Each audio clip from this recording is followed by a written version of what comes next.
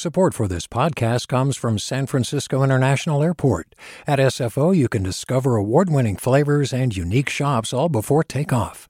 Learn more about what's at SFO at flysfo.com. Hey, it's Glenn Washington from Snap Judgment. And if you love what you're hearing, and I know you love what you're hearing, please consider becoming a KQED member. Get special access to cool events, behind-the-scenes footage, and so much more. Plus, you'll sleep better at night knowing you did your part for the community you depend upon. It's in you. Please be in it. Visit donate.kqed.org/podcasts to sign up now. That's podcast with an S. Thanks. From KQED. Mic check, check 1, check 2. Are we here? All right, we're here right now-ish. Hey, y'all, welcome. My name is Pendarvis Harshaw, and I'm the host of this podcast. We're about to go back to 1980. Y'all ready? Let's go. Today's episode is the third entry in our series, shedding a little light on filmmakers in the Bay Area. And this one is going to take us into another dimension. It involves quantum physics, the 80s, and one self-proclaimed nerd who I've known since our college days. I'm definitely a nerd. My nickname in college, because I used to do spoken word poetry, and then somehow I got dubbed the spoken nerd. By the time I graduated, though, my nickname changed to Geeked Up, so I'm pretty happy about that. We're talking to my friend and filmmaker, Theo Hollingsworth, about his latest web series, Seriously, The Problematic Time Transplant. This one is for the science fiction lovers, the 80s babies, the dream chasers, and the nerds. Coming up in a blur. Hi, it's Terry Gross, the host of Fresh Air. We bring you in-depth, long-form interviews with actors, directors, musicians, authors, journalists, and more. Listen to our Peabody Award-winning Fresh Air podcast from WHYY and NPR. Hey there, this is Brittany Luce from NPR's It's Been a Minute. KQED's podcasts like The Bay, Bay Curious, Mind Shift, Right Nowish, and more all tell the stories of the Bay and beyond with reliable, human-centered journalism. They aim to inspire, make you think, entertain, and expand your understanding of the place you call home. Here's how you can support podcasting at KQED. Showing your support is easy, and you can join Brittany in supporting KQED Podcast too at donate.kqed.org/podcast. That's donate.kqed.org/podcast. Your latest project, Seriously, The Problematic Time Transplant. Bring us into it. What's it all about? Yeah. So, Seriously, The Problematic Time Transplant is really about a quantum physicist / rapper / martial arts expert from 1980 specifically. A few weeks before I made the time leap, I realized I was getting close to a breakthrough and thought it might be safe if I buried a time capsule for myself with a few key items I may need in the future in case of an emergency. Food rations, algae rollouts, and most importantly, this, my time dilator. It's a key tool required to spur quantum teleportation and get me back to my time. Messing around with his gadgets and opens up a time portal and ends up transporting 40 years into the future. So he's in Oakland, where he's from originally, but he's 40 years transplanted from his time. Found the nearest library, and this pretty young thing there hooked me up with this guy named Craig, who helped me find this apartment. Craigslist. He found me on Craigslist. The story is like, how do I get back to my time? But along the way, he enlists the help of a roommate and his long-lost son, his estranged son, Junior. You know, when everyone else's dad left him, it was always some easy explanation. But me?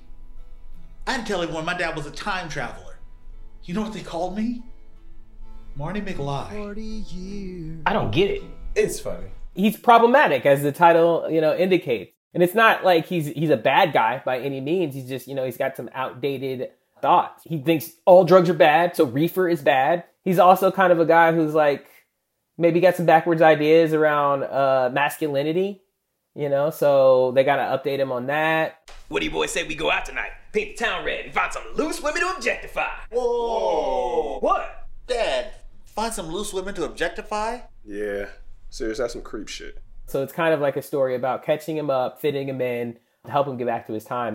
The references, as you said, that are problematic that, at the time in the 1980s was one thing, and then talking about them in 2020 is a different thing. Exactly. Yeah, man. I mean, like, I'm a black man in my 30s from the year 1980s. I'm in the prime of my life, just like O.J. Simpson. You wouldn't tell him not to be a lady killer, now would you? Whoa! What now? O.J. Simpson was a freaking hero. And then whenever he finds out about O.J. Simpson and he's like, he was one of the most famous black men in America when I left. Now who we got left? Bill Cosby? Whoa! Nobody would have told you anything bad, could have told you anything bad about Bill Cosby or O.J. Simpson in 1980. That's who they wanted you to be. If you wanted to make it as a black man in America, it's like, yo, these are your models. Now go, right? And so it's a hard pill to swallow, but he swallows it. What attracted you to that era? I feel like folks have an affinity for the time period that their parents grew up in. And that's whatever my parents, were like thriving. They had me in 87. They had my older brother in 82. They had just finished college. My pops he's just a stylish dude. Like he's just a crazy fly dude. And he's also kind of a pack rat. So like, I knew that if I wanted to go with this time period, I could go down to his basement and like pull all the costumes I needed. You know what I mean? Like I work a lot of my pop's costumes into that time period. So it's just a fun time. Your vision, it can be a bit quirky is the word that comes to mind, but nerdy is how most people describe it. It's you're talking about time travelers. Like how do you bring people into your vision? With Sirius Lee, I had the idea in my head and I was like, yo, they're not going to get what I'm trying to do. So the first thing that I did was like, all right, let me write like a 30-second to 1 minute long trailer. I literally just pulled like videos from online, footage from like Black Dynamite, all these like 80s TV shows. I think the intro to The Hulk, right? I did my own voice narration and I was able to piece that together and then show that to people rather than try to explain it to them. And they were like, huh, all right, I think I get it. And so after I did that, I was like, all right, now I want to actually just shoot this trailer. That version of that teaser, that 30-second teaser, was what allowed me to be able to like quickly recruit the crew that I needed. Ma'am, sorry to bother you, but can we really quick have your honest opinion? My friend's outfit. Well, if I'm being honest, you look like a love child between Mr. T and Richard Simmons. Yep, thank you. Well, maybe you boys are onto something. Even this series right now, it's great. It's watchable. It's bite-sized. You can watch it in 38 minutes, the whole season. It's the next phase of like showing like a proof of concept so that hopefully I can get it to be a 30-minute, every episode be 30 minutes within itself, or make it a full feature-length film, But like, I need more money and I need more crew in order to do that.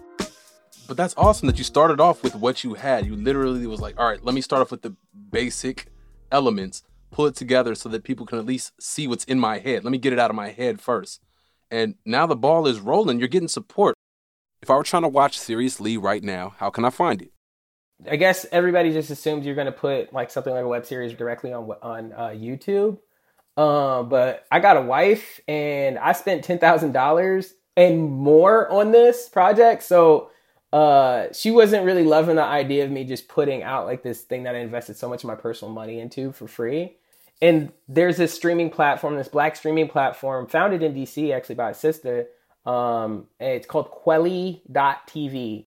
You may get a few $100 per quarter, so I'm trying to get it on a few different streaming platforms like that. Depending on how successful it does on these platforms, that'll be like the seed funding for the next season or movie of this series, How long have you been in Oakland now? I've been in Oakland since 2013. This series is kind of, on some level, kind of a love letter to West Oakland. We shot at Mandela Grocery Cooperative, which is on 7th Street in West Oakland. We shot at 7th West, which is on 7th Street in West Oakland. I mean, we walked around. We just did so many. Like, we shot dope Black Panther murals. We found like you seen that Ghostbusters hearse that just be driving around Oakland sometimes? Yeah, and it's in West Oakland all the time. Yeah. It was just randomly on our block while we were shooting an 80s web series. So we're like, we gotta get that. Oh, man. Okay, all right. Philosophical question for you. I know nerdy stuff is incorporated into a lot of the things that you produce, and it's also very Black. And so I've seen the popularity of blurs in pop culture. You know, obviously you think of what Issa Rae has done with the concept. And so what is a blur to you, and why is it seemingly more popular now? Basically, a blurred, which I ride with, is a Black nerd. And the reason why I think that is popular, like, is that, like, is really because, like, how of a voracious of an appetite Black folks have for social media. And so it's just so easy now to, like, to showcase your nerdy ass sense of humor or your nerdy ass interest in, you know, comic books or sci-fi or whatever. And because when you put that out there, people start to gravitate towards you. I'm happy to be a part of it, but I honestly, like, I'm on all these Facebook groups now, and I'm like, oh, maybe I'm not a nerd. Like, there's levels of this shit. I'm like level 2, 3 nerd. You know, I always compare this series, Seriously, the Problematic Time Transplant. It's really like Austin Powers meets The Last OG in Brooklyn, right? When white people are weird, like, they don't think that Michael Myers is a nerd. You know what I mean? It's just whenever, like, Black people do something that isn't traditionally what you see them doing, that it's like, oh, he's a nerd. You know, it's like, no, like, I'm a goof. You know what I mean? But does that necessarily make me a nerd? I don't know. I wonder if it's because of, you know, like, stereotypes of how African Americans have been depicted in film before. And it's like, well, this is contrary to the stereotype, so it has to be the far other end of the spectrum. This isn't gangster, so it's definitely nerd, you know? Yeah, I'm definitely not gangster. Definitely are a cool nerd. I can vouch for that. Theo's approach to filmmaking is something I think we can all pull from, no matter what your profession is. He had an idea, he used what resources he had to show proof of concept, and as he shared his idea with the world, he continuously worked to refine said idea. That's dope. Thank you to Theo for sharing your story and your process and your mindset with us. You all can follow Theo on Instagram at Teddy_Ruxpin. That's TEDDY_RUXPIN. Yes, Teddy Ruxpin, like the popular 1980s toy. Fitting. The producers behind this show are Marisol Medina Cadena and Kiana Mogadam. Jessica Platchik is the editor. Our engineer is Seal Muller. Sarah Pineda, Lena Blanco, and Jacqueline Carvajal make up the engagement team. KQED execs are Erica Aguilar, David Marcus, and Holly Kernan. I'm your host, Pendarvis Harshaw. Once again, this is the third entry in our short series on filmmakers in the Bay Area. Next week, we're right back at it with the grand finale. Looking forward to sharing that story with you. Thank you all for listening. Hope you have a good one. Peace. Right Nowish is a KQED production.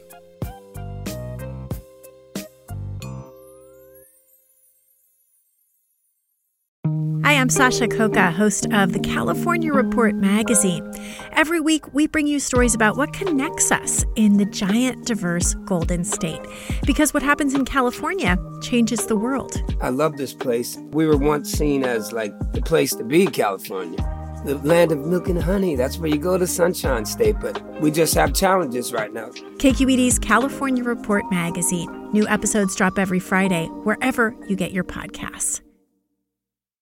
Hey, it's Avery Trufelman, host of Articles of Interest, and I've got to say, I've been a fan of KQED ever since I was a little kid, and I would come out to San Francisco to visit my grandma. It was just what we'd always turn on every time we got in the car, every time we were making dinner and turning on the radio. It was always KQED.